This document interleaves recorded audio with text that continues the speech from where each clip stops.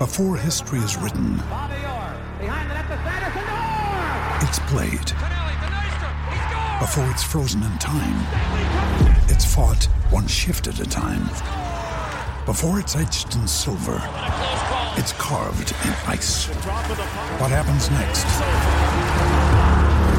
will last forever. The Stanley Cup Final on ABC and ESPN Plus begins Saturday. We took it all. We brought them to our land. An endless night, ember hot and icy cold. The rage of the earth. We made this curse. Carved it in the blood on our backs. We did not see. We could not, but she did. And in the end... What will I become? Senua's Saga. Hellblade 2. Play it now with Game Pass. It's time for today's Lucky Land horoscope with Victoria Cash. Life's gotten mundane, so shake up the daily routine and be adventurous with a trip to Lucky Land. You know what they say, your chance to win starts with a spin. So go to LuckyLandSlots.com to play over 100 social casino-style games for free for your chance to redeem some serious prizes. Get lucky today at LuckyLandSlots.com. Available to players in the U.S., excluding Washington and Michigan. No purchase necessary. VGW Group. Void where prohibited by law. 18 plus. Terms and conditions apply.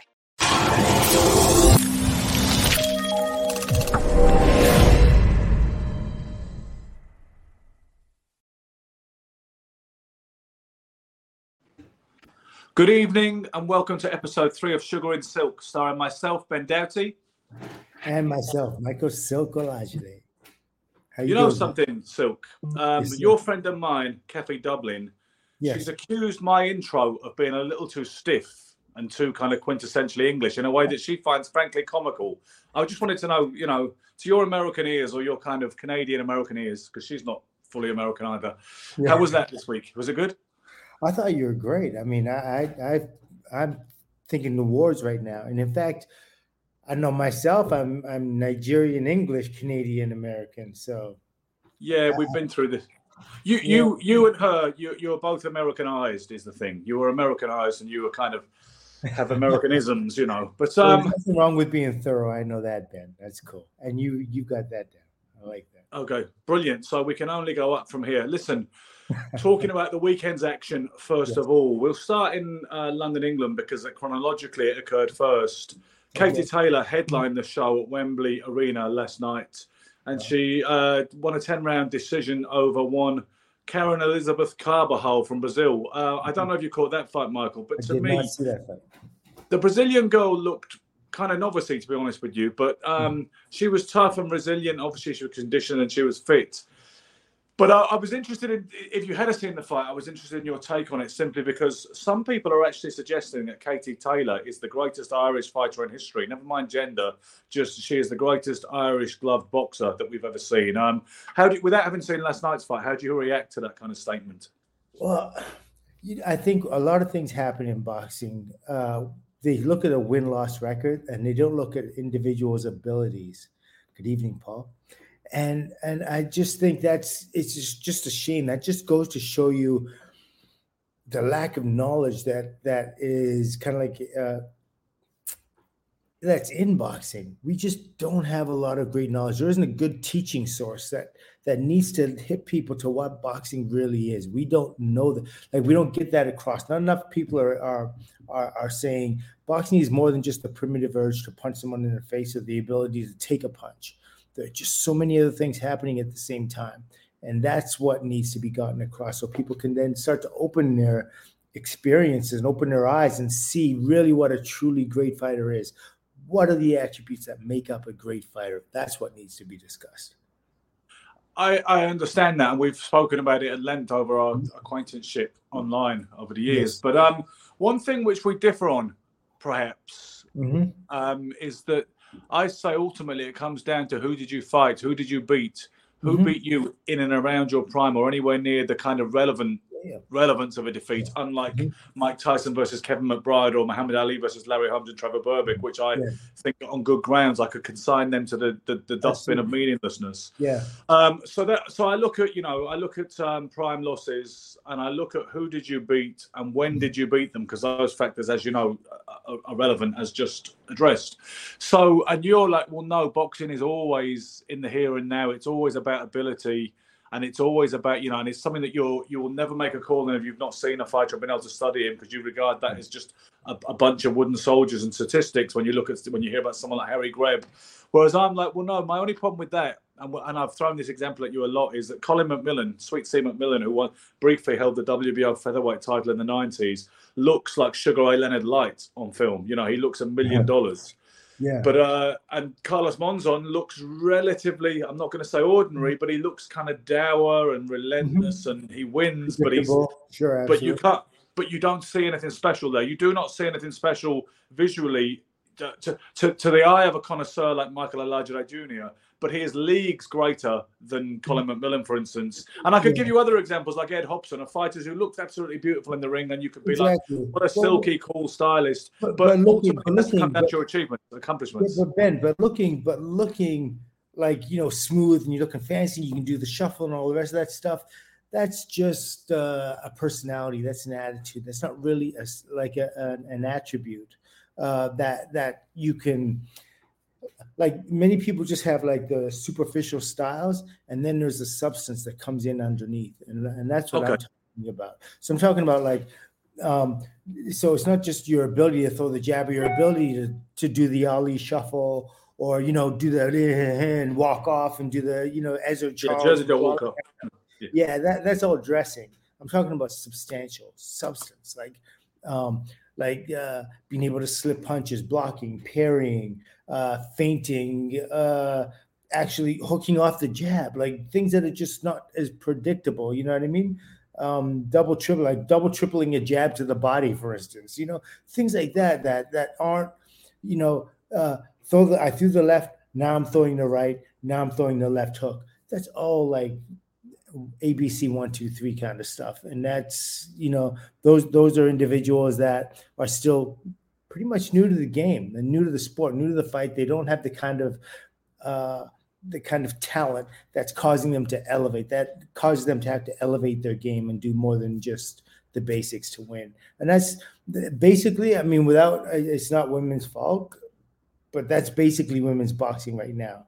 I don't see slipping, parrying, blocking, feinting, the footwork. Not even from the best in women's boxing right now am I seeing stuff. I'm seeing a lot of aggression, maybe even more exciting than men's fights. A lot of what people feel it is, because it is that. But I'm just saying, it's not the Western Hemisphere's martial art.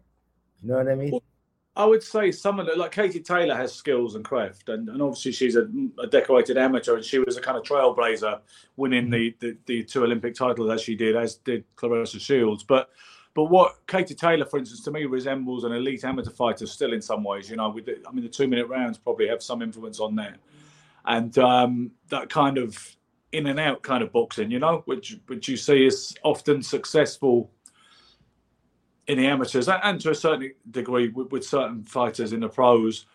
But there tends to be certain adjustments which involves being a little less mobile and a little less side to side all the time, if you don't have to be, for reasons of placing yourself, and also for reasons of generating more power, right? Because that's another thing, Ben. I don't believe in that at all. They say if you're bouncing up and down and in and out, and you're fighting like an amateur, and it's absolutely wrong. Here's what happens, and this is why I know we're going to segue into Lomachenko, but this is why Lomachenko was so successful earlier on. He carried his amateur style into the pros, and people couldn't deal with it. Now, here's the thing: if everybody is doing the same thing, flat-footed, and throwing punches from a flat-footed stance, when you finally meet somebody who gets up on his toes and bounces and moves and in and out and feints and does like an amateur style, quick release of punches and throwing in combination, who's really like at the advantage here? It's the person you're not going to see much of, right? Well, that's why a young Cassius Clay took the heavyweight division in the boxing world by storm, despite what heavyweights didn't do. And he was being told by old pros and older fighters in the gym since he was a kid, one of these days you're going to get your head knocked off, son, fighting like you do with your hands down and leaning back like that. But well, and you're wasting your energy bouncing up and down and all the rest of that kind of stuff. You got to be more like Joe Louis and just step in and shuffle in and throw the punches. And this is every fighter that moves gets the same thing. I had it when I came to New York. People were saying that to me as well. You bounce too much. That's what they said to me. It gets to you unless you're somebody who's really made of like a real solid, who have a real strong sense of themselves. You have to have a real strong sense of yourself to withstand that kind of battling. And Ali had that really strong mental, that psyche that he could do that. Well, other people like myself, I kind of relented a little bit. I was like, oh, maybe I am missing something. Maybe I do need to do something in order to like crack the top 10 or to get the world title and all the rest of that kind of stuff. But in retrospect, I'm like, no, stick with what works. Stick with what's you, because how your fight style is your personality. Those two mesh. And once you take one out the way, the other one falters as well. And you know what? The other thing they probably said to you, I know they said it to me as a young amateur with this flashy style, particularly because I was coming up in a fairly unfashionable rural area in the 1980s in England. Pretty. Say again? They said I was too pretty. You too, I'm sure.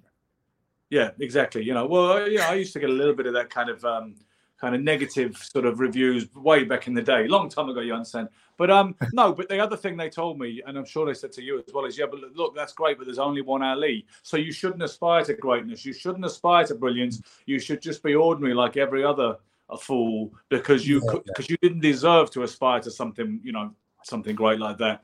Yeah. I'm sorry. The power. I forgot to pay my rent. Yeah, I knew things were going to turn bad sooner or later. Un momento. Okay. There we go. Sorry. There we go. Let there be light. Yeah, so that was James. I think that was James Tony sent the lights out. Yeah, that's a nice reference. If you don't understand Michael Olajide's reference then about James Tony, then get off this broadcast. We are elitist. We're not here to educate the masses. If you don't pass an entry-level exam, then we don't want you, quite frankly. You were saying so. I forgot what I was saying. I took too many shots. We were talking about Ali. We were talking about amateur styles. We were talking about Katie Taylor. We were about to segue, as you said, into Vasyl Lomachenko. You know what? Yes. I mean, I love you, Michael, because I was phoning it in and reading off a script a little bit then, and you pulled me up. And I can't disagree with you, because what you're saying is the triumph of my tradition, and that is my instincts 100%. I was talking about the amateur style and the pro style, when actually I don't believe that to any great degree. I was a little bit on cruise control then, and you pulled me up and said, well, no, that's wrong. So, okay, but Katie Taylor does have some vestiges of technique. She is a good counterpuncher. She does have good footwork. She does have good balance. Power, I'm not particularly sure about. I mean, obviously she can hit respectably within the context of her division and her gender. And it is what it is. Certainly, commercially, women's boxing. Okay, so let me ask you that. Hold on, Ben. Before we go even further on that, let's talk about punching and women punching and men punching. And we'll see that, like, female boxing, like, with the Lucia Riker was maybe the only female puncher that I've seen, and maybe Ali's. What about Ann Wolfe? Yeah, and Ann Wolfe, yes, exactly. Very few, though. You can count them on one hand. Have there been great female punchers? Whereas as a guy, I would look at them and say, yeah, I wouldn't want to get hit by her either.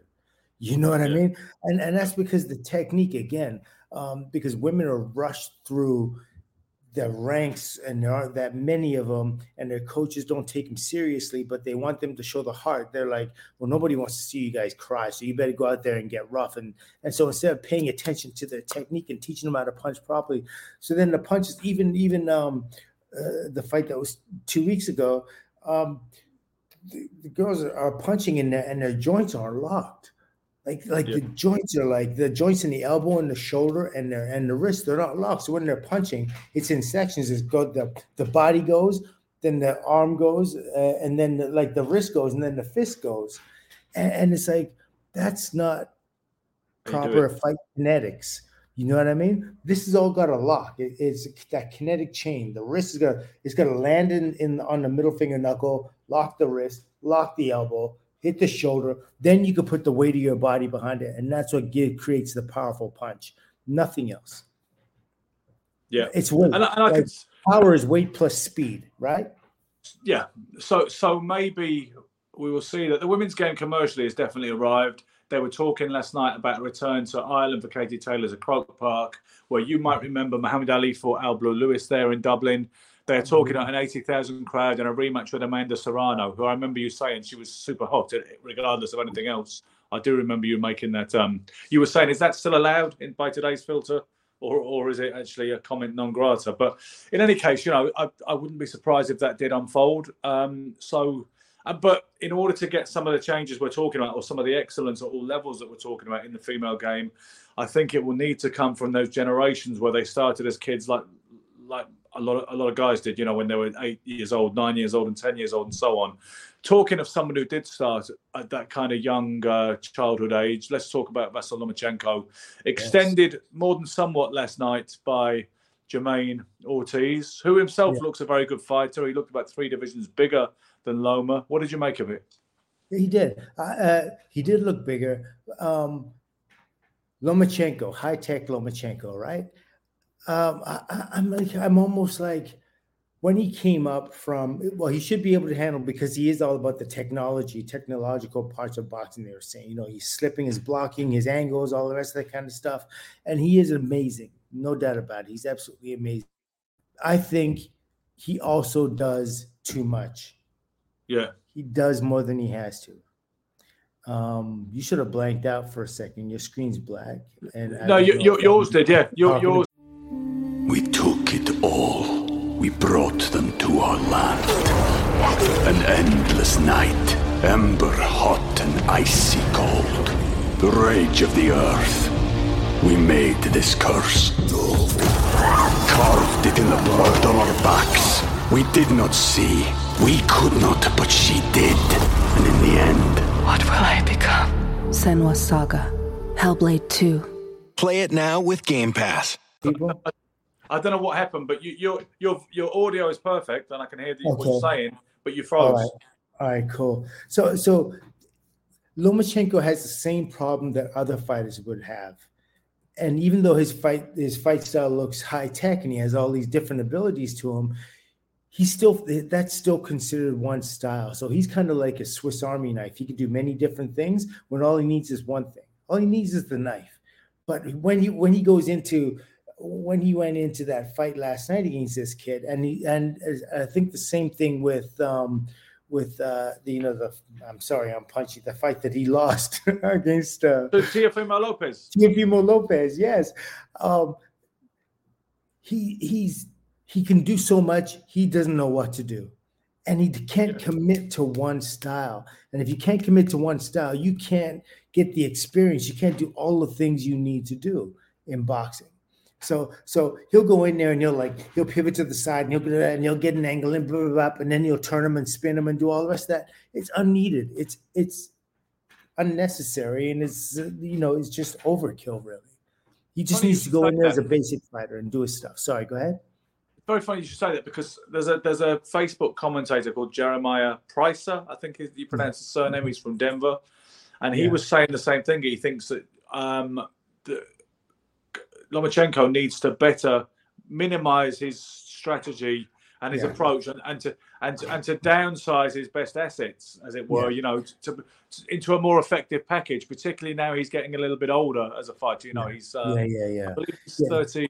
Is he 34? I believe, Lomachenko. But some people are saying that the wear and tear, and of a gargantuan amateur career is finally catching up with him, and you're seeing a degree of burnout and a degree of father time, which tends to afflict the smaller guys a little more quickly. And other people are saying, no, you know what, he's just been out of the ring for a year. He's not a lightweight anyway, and he'll be better when if he comes up against Devin Haney. It's a little bit of everything, but I can see the Haney fight being a problem for him. I can see the fight being a problem, but I can also see it being a problem for Haney as well. But the thing is, Lomachenko looks a little bit more apprehensive now. You know what I mean? He doesn't seem to have that same, there's hesitation, whereas before there wasn't.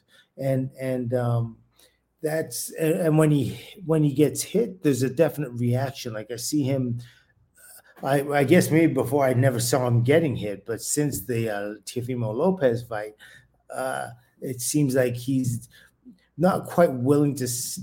Not that he should, but he's not willing to stand in there anymore. You know what I mean? Yeah, I think it can affect a fighter's psyche. When I don't think he was affected by the loss to Salido because it was so implausible that he was challenging for a world title. It's in his second pro fight, and he did lose kind of heroically. And like I say, it was such an audacious thing to undertake. It wasn't really the kind of thing that put a dent in a fighter's psyche. But I think the nature of the Teofimo Lopez loss was a little bit more demystifying, perhaps internally, for himself. Yeah, because there was nothing that he seemed to be able to do with it. Even when he tried to turn it on against his kid, I thought he won against the kid last night, but I didn't. Like when he tried to turn it on and get him out, he couldn't. And the kid was bigger, obviously, but or appeared stronger, or appeared really strong. But the kid wasn't multiple levels of complexities. He was pretty raw. He was pretty basic. And if Lomachenko stayed to basics like block the kid's jab, slip and counter, just basic stuff like double up on a jab, throw that right hand or left hand down the pipe. You know what I mean? Just basic things, turning over just a good solid hook. I think he could have done a whole lot better because to me that the kid didn't look that complex that he couldn't get him out if he wanted to step on it. One thing about Ortiz was he threw a lot of punches. He was busy and he had decent hand speed. Yes. They threw a lot of combination punches in a way that Devin Haney might not choose to do. Yeah. Devin Haney's he's interesting.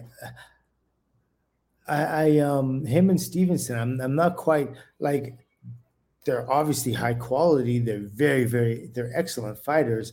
There's still that thing missing that makes them like the Durans, the Leonards, the personalities that, you want to really sink your teeth into. You watch the fight because you love boxing. You don't watch the fight because you love them. You know what I mean? Like, we're looking for that personality. Gervonta Davis is that kind of personality. You want to tune in. You're like, okay. Well, the big fight they're talking about in the lightweight division right now is Gervonta Davis and Ryan Garcia, where they've been increasingly close to a deal according to all the kind of social media leaks and statements from both parties recently.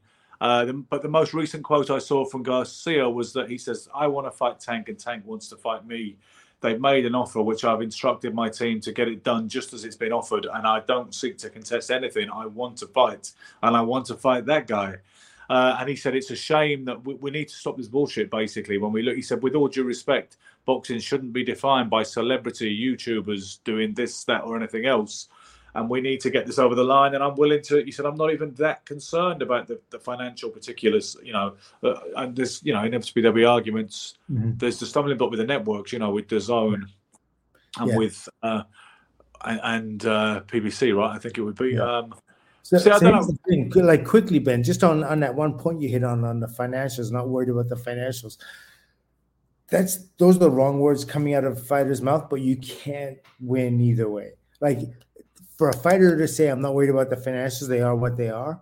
To be fair, he didn't say that, by the way. That's me putting words in his mouth. All he said is they made an offer and I instructed them to get it done as offered. He said. All right, God. So the implication was he had nothing to contest on the offer at all. Okay.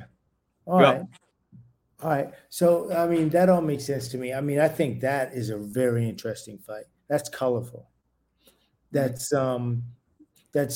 two guys extremely fast, extremely powerful, young, energetic. They have a lot going on, and they have the personalities that'll draw you in. So not the average person will see it. That is, to me, the best fight in the lightweight division right now, and possibly in boxing, all of boxing. Maybe so. And if I put you on the spot, who'd you pick? I'm going. I can see how Garcia, how we can give him a problem because that kid is. I'd go with Tank. Yeah, I think I would. I was talking to Mike Ayala over the weekend, and he was saying that he favors Garcia just because he's the bigger guy, obviously because he's talented and he's a good puncher and he's offensively, he's a fine offensive fighter, but a bit of star quality. But he said he fancies the bigger guy. when it comes down to it. But I'm with you. I think Tank carries his power up to wherever, and he's got a lot of layers and a lot of textures, which can be a problem for so many fighters in the world between absolutely 135 and 140. Yeah. So Garcia is he has great attributes about him. He's got speed. I'm not sure about how he operates under, you know what I mean, when the heat is on and he's getting hurt. And we've seen him get off the deck. We've seen him get off the deck and win a fight. True. He didn't get, and the kid he got up off the deck off was young and sharp, and you know, I don't know if that kid had an extra gear. I didn't have the kind of gear like Tank. Like Tank, for instance. But you know, anytime you get up off the canvas and you're able to come back and win, that's a plus. That's absolutely in my book. Sure. Okay. Moving on to an update on the Conor Benn situation. I suspect this story is going to play out for a while, but the update from this side of the pond, which is relevant because it wasn't the case when we spoke last week, was that Conor Benn was called to a hearing with the British Boxing Board of Control regarding allegations of misconduct, which actually were not related to any doping issue. It was something else, but nobody knows what it was, or well, some people do, but I don't know what it was, and nobody publicly knows what it was. But he was called for the board on a hearing. I think it was at the start of last week, okay? And he, rather than attend the hearing with the regulatory body in this country, he rescinded his British Boxing Board of Control licence. In actual fact, to be even more specific, Eddie Hearn was at pains to stress that actually his licence has lapsed. Now, that means you have to renew it every year, right? And you have to pay the license fee and loads of no issues. You renew your license every year. But that must have run out at some point in the last couple of weeks, because he was going to fight on October the 8th. So he was obviously active then. So at some point between October the 8th and last week, his license must have been up for renewal. He opted not to renew it because then he doesn't have to attend the hearing, you know, and they can't say anything to him. Ask him or anything, Yeah, and that's what he's done. And now he's, from his point of view, as mostly voiced by Eddie Hearn in actual fact, although Conor Benn did give a couple of big interviews to the Sun newspaper and the Times newspaper. There's kind of like one for the peasants who, you know, work on building sites and talk about the things that working men talk about in cafes. I'm parodying and being before we get complaints. And then one for the more kind of intellectual broadsheet readers. So he tried to cover the cultural, sociological basis, and he gave 2 interviews. But it was Hearn that was saying that he basically thought the being called to answer the charges of misconduct about something allegedly unrelated, he got really pissed off about that, apparently. He thought it was really unfair, and it led him it made him get the hump, as it were, to use a Cockney phrase, with the Board of Control, and it made him doubt that he would get fair process at their end for any involvement they might have had in this situation and any decision they might subsequently make. So consequently, he decided, sod you. And he's actually made a statement in his interview with the Sun and the Times that he will never box for the British Boxing Board of Control again. The hell with them. And he cited the time his dad allegedly tore his licence up on live television because they wouldn't accept his manager, Ambrose Mendy, who and they thought it was on racist grounds, that it was a closed shop and they weren't letting young black brothers in, to help guide other young black brothers. To tell you the truth. Which is an absolutely different point altogether.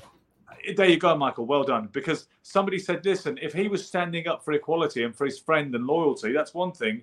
You were turning your license in because you failed 2 drug tests. That was the other thing. Sorry, Michael. The other update, he failed another drug test in July, not just the one at the end of August or the start of September.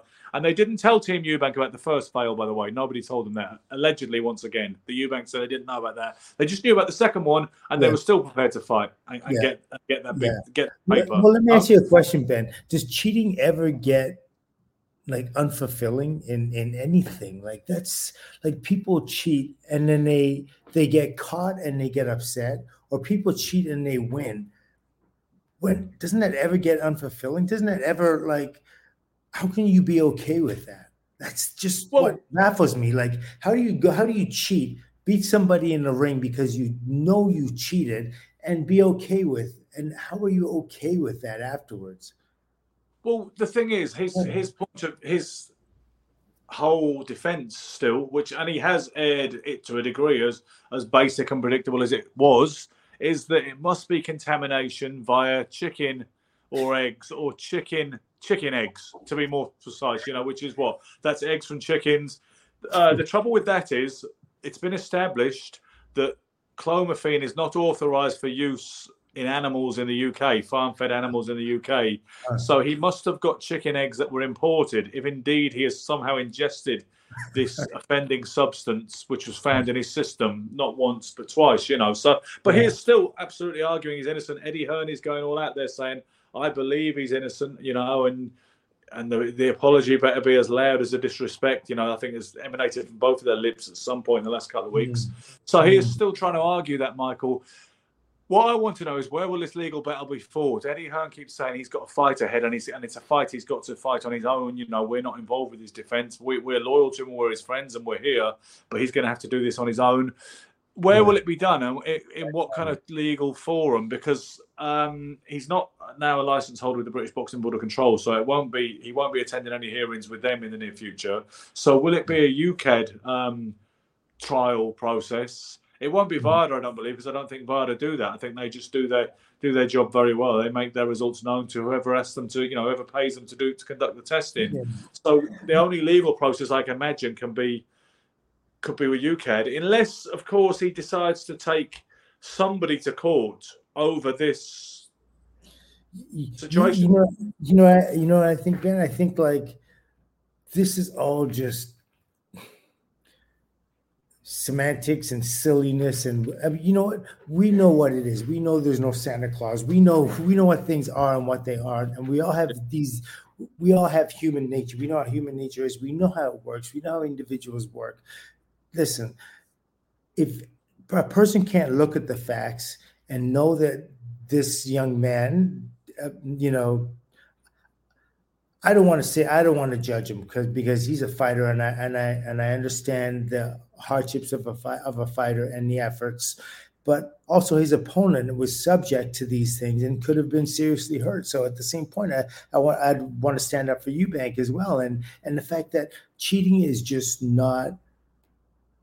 I mean, we all know it's not good, it's not fair, it's not straight, and the man should he doesn't have to own up. He owned up by actually saying he didn't want anything to do with it. He doesn't want the British boxing control thing anymore. He's going to move to the States and start fighting here, all that kind of stuff. That's all well and good. That's good. We know what the story is. We know you cheated. You did your whatever you had to do. You won't be the only one in the sport to do it.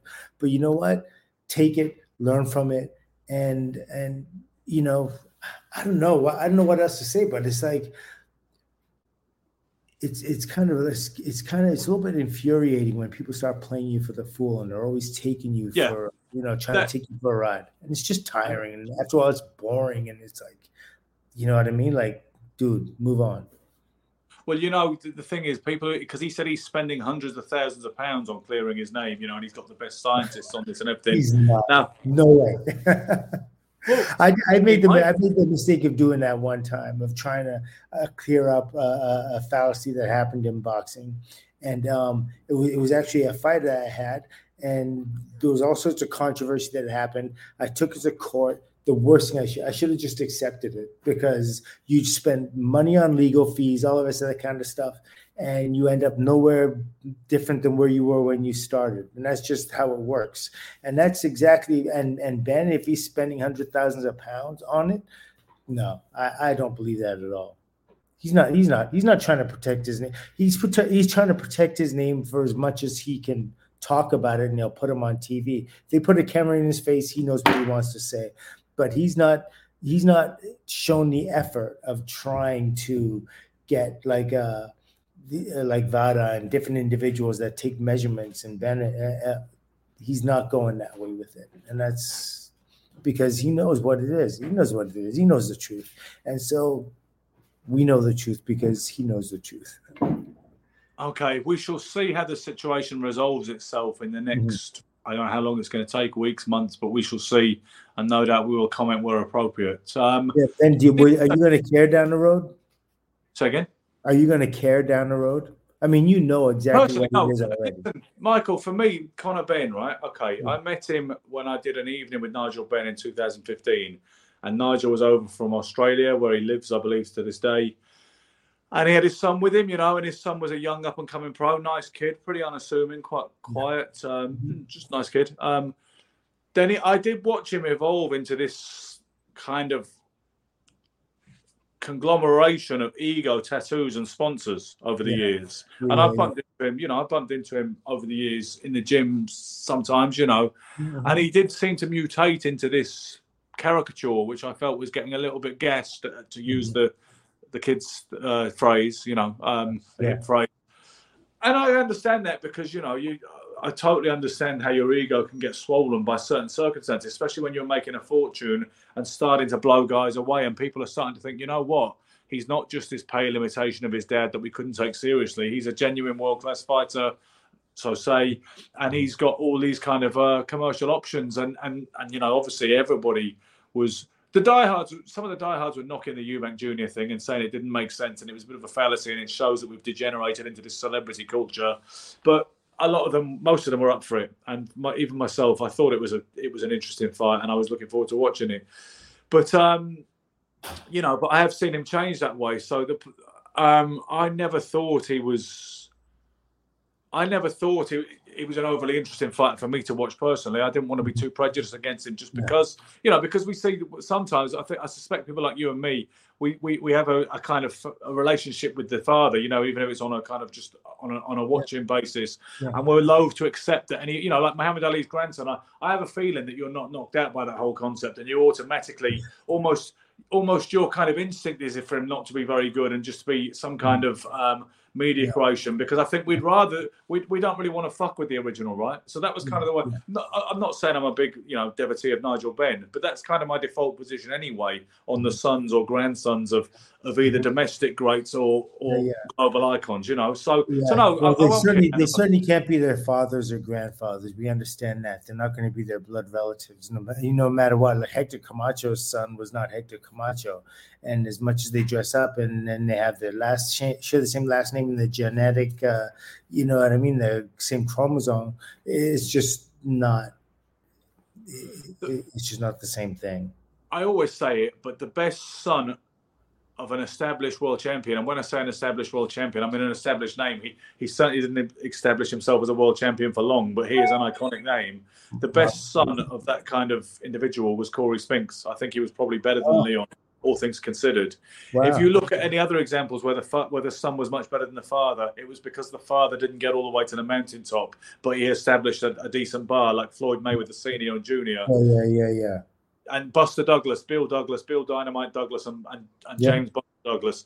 But you don't see guys who won world championships who spawn a son who ends up surpassing them. That's what Nigel Benn said at this evening that I did with him in Chigwell in East London back in the day. He said that he will surpass me, and that's just a father's love for his son, But I remember being skeptical at the time. And I am a bit more skeptical now. And I've given you a very long answer. You asked me, would I care down the road? I could have simply said no and moved on. Yes. I gave you all that. I had a question for you. Is reach a mythical advantage? No, I think it's real, but I think it's not incircumventable because, and it's not unsurpassable. People always give the example. They say that you can beat a taller fighter with a good jab, right? That's one of the things they say, which you may or may not disagree with. Because, see, I talk to most people in boxing, right, Michael? And particularly since a lot of people, obviously you wouldn't be included in this, but some people feel like they're slightly out of their depth with me anyway because of what the reputation I've managed to kind of build. And some of them may not feel that way, but I'll say something like, the safe, comfortable cliches like timing beats speed and a good jab can beat a taller fighter, and they will just nod automatically. You will never do that on a knee-jerk basis. So I don't know what you feel about that, but I think you can certainly beat taller fighters with longer arms than you. That is well established. But I would say it is an advantage for the most part, unless somebody's style and attributes is so well adapted to fighting taller fighters, like you get like a peak Mike Tyson. Muhammad Ali certainly believed it was a huge advantage. When Ali was going into a fight that he regarded as taxing or even potentially suicidal, let's say in the case of George Foreman, the fear that he felt, the healthy amount of fear that he felt, gave him the need to erect this wall of ego around himself.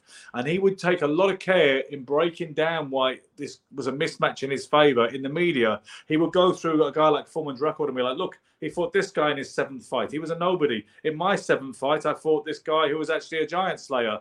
And he would keep going and going through it. So it was like he was trying to convince himself. And in the early days of talking up that fight with George Foreman, he was talking about how much longer his reach was than Foreman's. And he said, even a 1/4 inch is an advantage. And he had, I think he reckons he had 1.5 inches reach on Foreman. Don't quote me, I can't quite remember. Yeah. But he was saying even a 1/4 inch is an advantage, and I have this, relative chasm of reach. So he thought so. What do you think? I think it's pretty much mythical. I mean, but again, it all depends on your trainer's belief system. You're absolutely right. It's about how you're taught, like reflexes, timing. Those are the major engines that drive a fighter.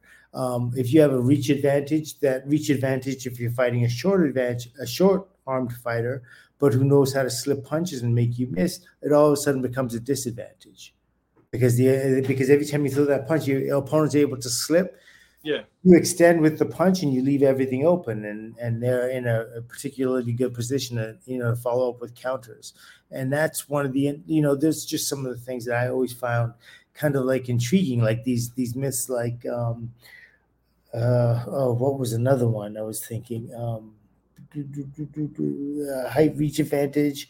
Like height advantages. People say there's a height advantage. That's almost like incredible to me that they could say that. No one's so tall. I tell you what, here's an interesting thing. I was talking to a basketball player. I was training him this many years ago. And he was, I guess he had to be about 6'9". He'd never fought before, but he was 6'9" basketball player, big physical guy. And Manny Pacquiao was boxing at the time and height of his popularity. And his wife loved Pacquiao. so he goes, so we were training and he goes, Manny Pacquiao is so small. I met him. I would do this. I would do that. Now, and I was like, no, hold on a minute. Yeah. He may be 5'6" or 5'5" or 5'4", but he's still not too short that he couldn't catch you on the chin. You know what I mean? So as you talk about height advantage, he's 6'9". Pacquiao's 5'4". He will still hit him in the chin and knock him out and beat him. Even as a 126, 135-pound fighter, he would. And he did it, and he did that kind of thing with Antonio Margarito, who was much taller than him. It'd be interesting to isolate examples. I did an article once for a magazine called Fighting Fit. Yeah. And they wanted 2 monthly articles running one after the other. The first one was tips for a taller fighter against a shorter guy. You know what? It's probably the other way around first, because it's perceived as the disadvantage. The first month's article was tips for a shorter fighter to defeat a taller opponent, and we broke it down with a trainer over here called Alan Smith, who's quite well known, and a couple of fighters called Sam Webb and Bradley Skeet. And then the next week we did the other way. We did the other side of the coin when we looked at ways. I think they called the article "Get Shorty" on my suggestion, and it was tips for the taller fighter how to maximise his so-called advantages. But I don't think it's like southpaws, isn't it? When people say, "Oh, what do you do against a southpaw?" or "I don't like fighting southpaws." I'm sure you would say it depends how good the southpaw is, and absolutely. You deal with the problems you have in front of you, And anybody who is intimidated by someone who's just because they're taller and got a long reach. I mean, if it's Tommy Hearns or Bob Foster, then you've got problems. But if it's a guy like Jess Willard, then you should be okay if you can fight. You know what I mean? I'm besmirching Jess Willard's name, aren't I? But I don't think he did anything particularly special during his career, except for knocking out Jack Johnson in the 26th round in Cuba Havana. I do think it was a genuine knockout, by the way. I don't think Johnson took his life. I don't know I don't know if I ever really saw that fight or enough of it anyway to know what was up. See, the thing is that here's the thing: when we start going back to that far in history, there's so many influences. Think of today. They're like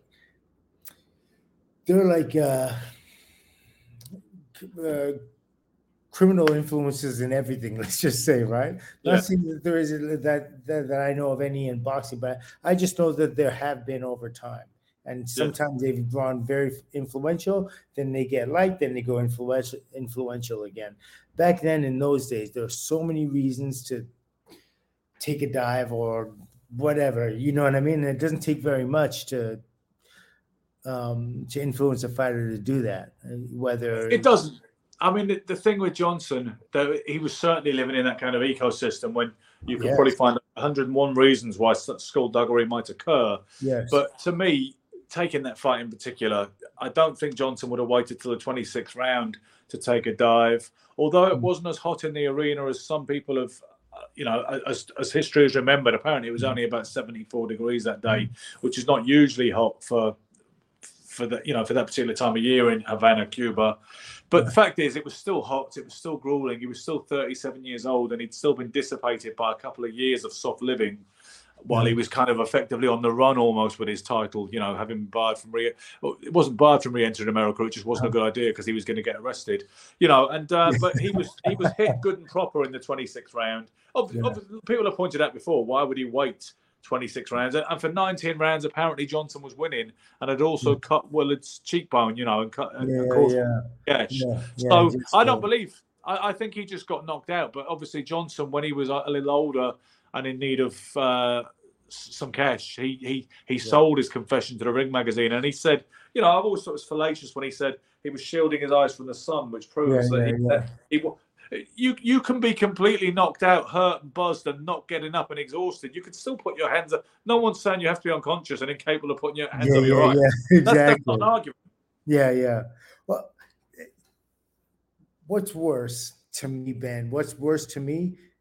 A new punch was invented last night in the Lomachenko. Swivel jab. The swivel jab. Like, where are they? That's Tim Bradley. Where are they coming up with this? What? Do you know what? Let's finish on this then, because Frank Lotierzo, who I think Frank Lotierzo, who's a pretty cool boxing analyst. Do you know what? For years, it put me off friending and hooking up with Frank on Facebook because this fucking idiot kept talking about how great he was. This Scottish weirdo freak that I managed to shed from my social media many years ago. He kept talking about another great piece from possibly the best analyst in the world of boxing, Frank Lotierzo. And he was such a cheerleader. I was like, you know what? Fuck Frank Lotierzo. But I've since hooked up with him, and I think he's great. He's one of us. And I know he won't mind me saying that because he knows I'm saying it in jest today. But Frank has been very vocal about his distaste. Judy was boring. Hello. Then Judy discovered ChumbaCasino.com. It's my little escape. Now Judy's the life of the party. Oh, baby, mama's bringing home the bacon. Whoa, take it easy, Judy. The Chumba life is for everybody. So go to ChumbaCasino.com and play over 100 casino-style games. Join today and play for free for your chance to redeem some serious prizes. ChumbaCasino.com. No purchase necessary. Void where prohibited by law. 18+ terms and conditions apply. See website for details.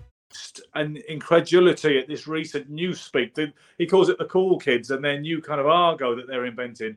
Chair Cook is a big one, right? Nobody heard of that. Nobody really seemed to use that before Floyd Mayweather knocked out Ricky Hatton in December 2007. But he's talking about, stuff like the swivel jab, the front foot shuffle. And he said, what the hell is all this bizarre language? Yeah. I don't understand where it's coming from. And I don't know, maybe it's one of those things like we're old and we just don't get along with, we don't move at the same time as these new people are moving and saying like maybe they're giving something a title and that's going to help define the move.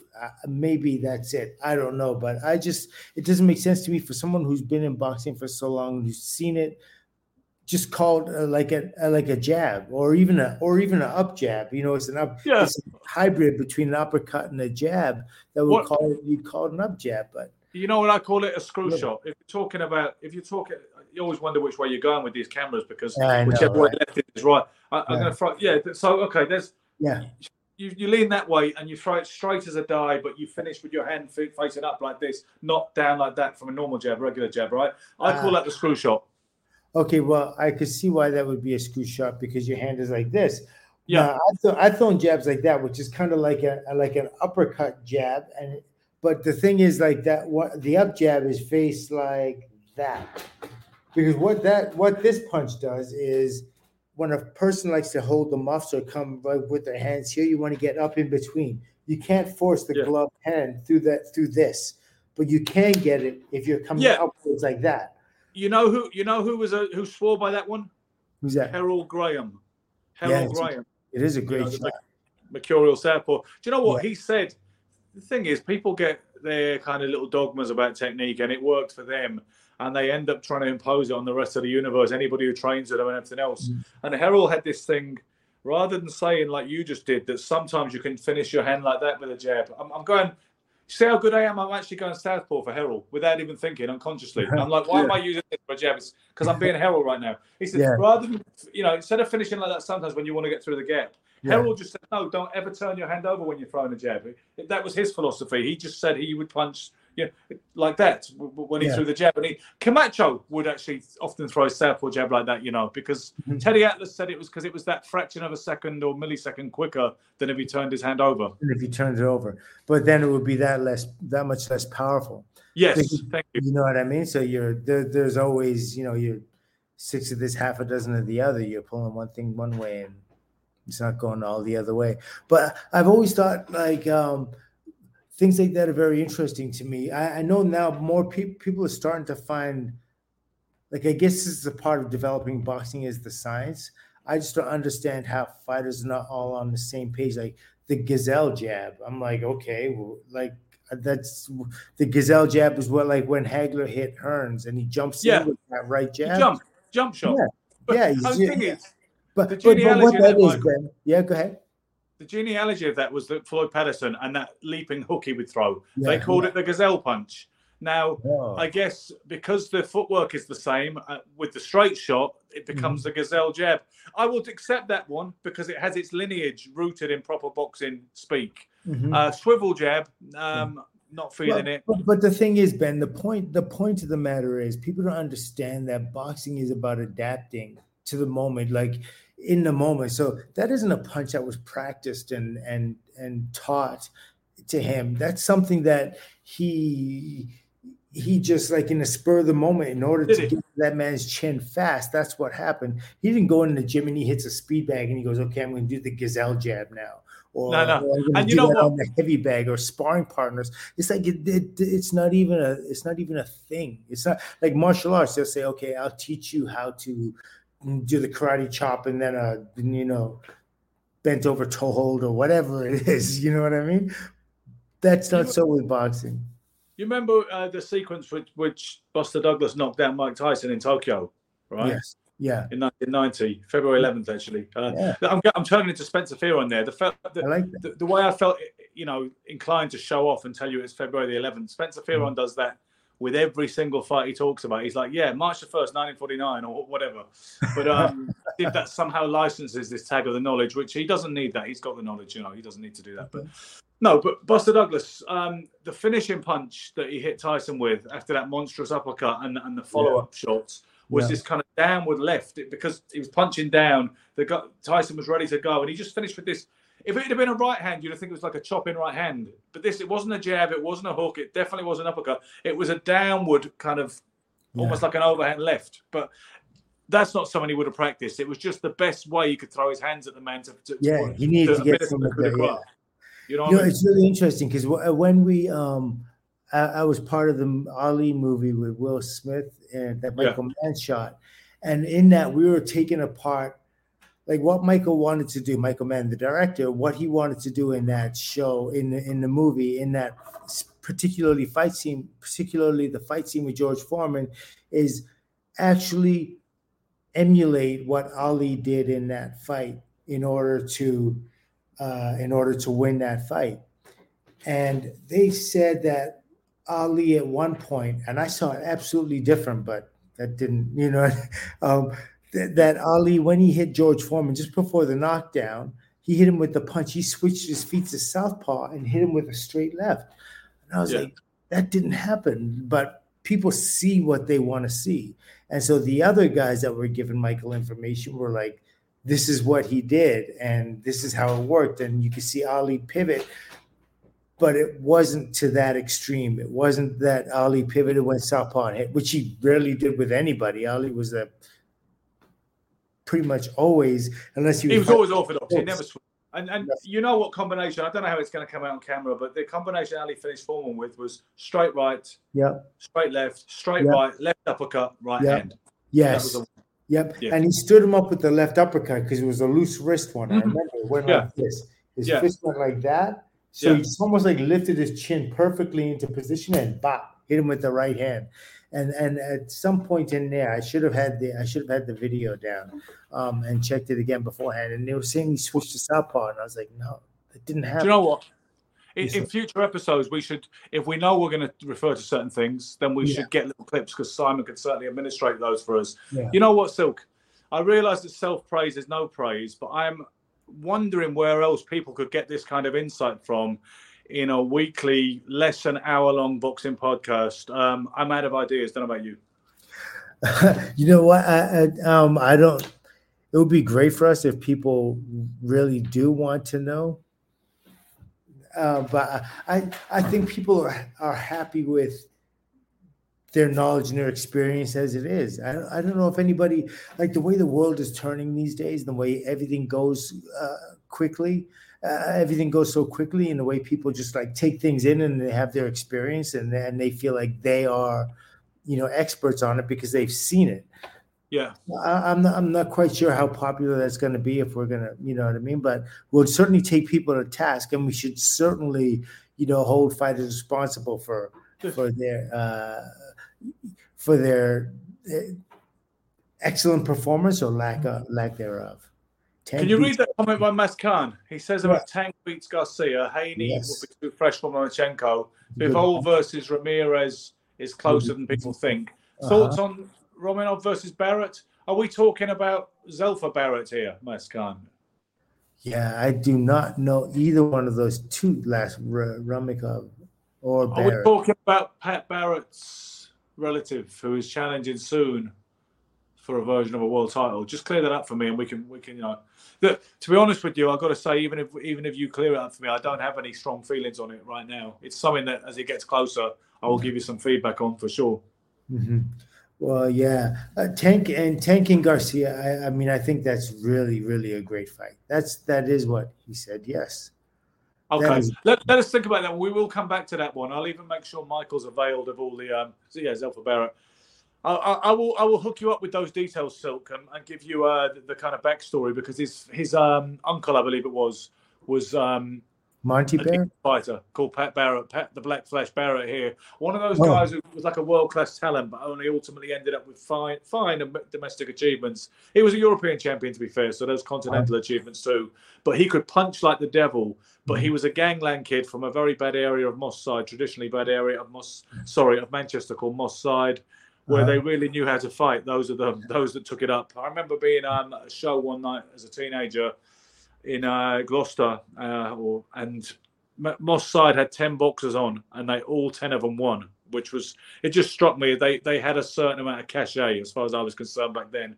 Pat Barrett, the uncle of the young lad who he was referring to, was a good fighter whose head got turned by all the street life, which I'm sure we could do a whole bunch of shows about that. Man. Yeah. But, the influences and the way they go in boxing. That's one of it's always streets versus, will a fighter ever leave the streets? Will a fighter ever leave there? It's pretty much their heritage, you know what I mean? Where you're coming from. And if you have to fight for a living, it's one of the toughest forms of profession going, you know what I mean? It's like your body really is your currency. And so your wallet's only going to be as full for as long as your consciousness is and ability. Well, hopefully, I suppose the biggest evolution that could occur in the whole culture would be if fighters were better assisted to deal with life when it's all over, when the glory days are over, and when the big purses are no longer coming, so people could have revenue streams and pension plans and all the rest of it. Obviously Floyd Mayweather laid down a blueprint, which a lot of young fighters, especially young American black fighters, have really been, influenced by. And they look at the risk management of Floyd's career, as well as his wonderful skills and his strategic approach to sweet science. And I guess they would like to emulate that. But the simple truth is that there's going to be very few if any, successors, to that particular blueprint. Yeah, very few. And you know what? And Floyd's story hasn't been told either yet, right? Like that whole thing, we don't know his financial status. We know we know he has made a lot of money and he has to continue to make money. But he's made a lot of money for a number of things. He made a lot of money because he was extremely exceptional in terms of the talent side.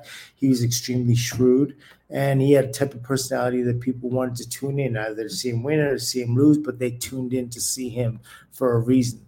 Now, whether, that along with his talent, but even before people recognized his talent, I think there were more.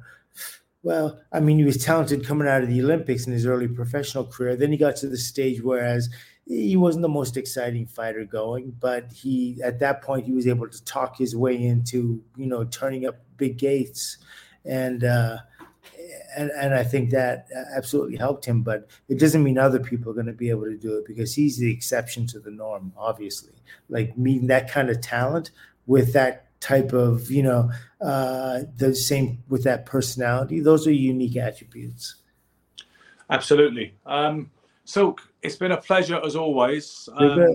Pleasure is mine. We'll be back next week breaking down whatever the latest stories are in boxing. And in the meantime, just don't do anything that we wouldn't do. And if you do...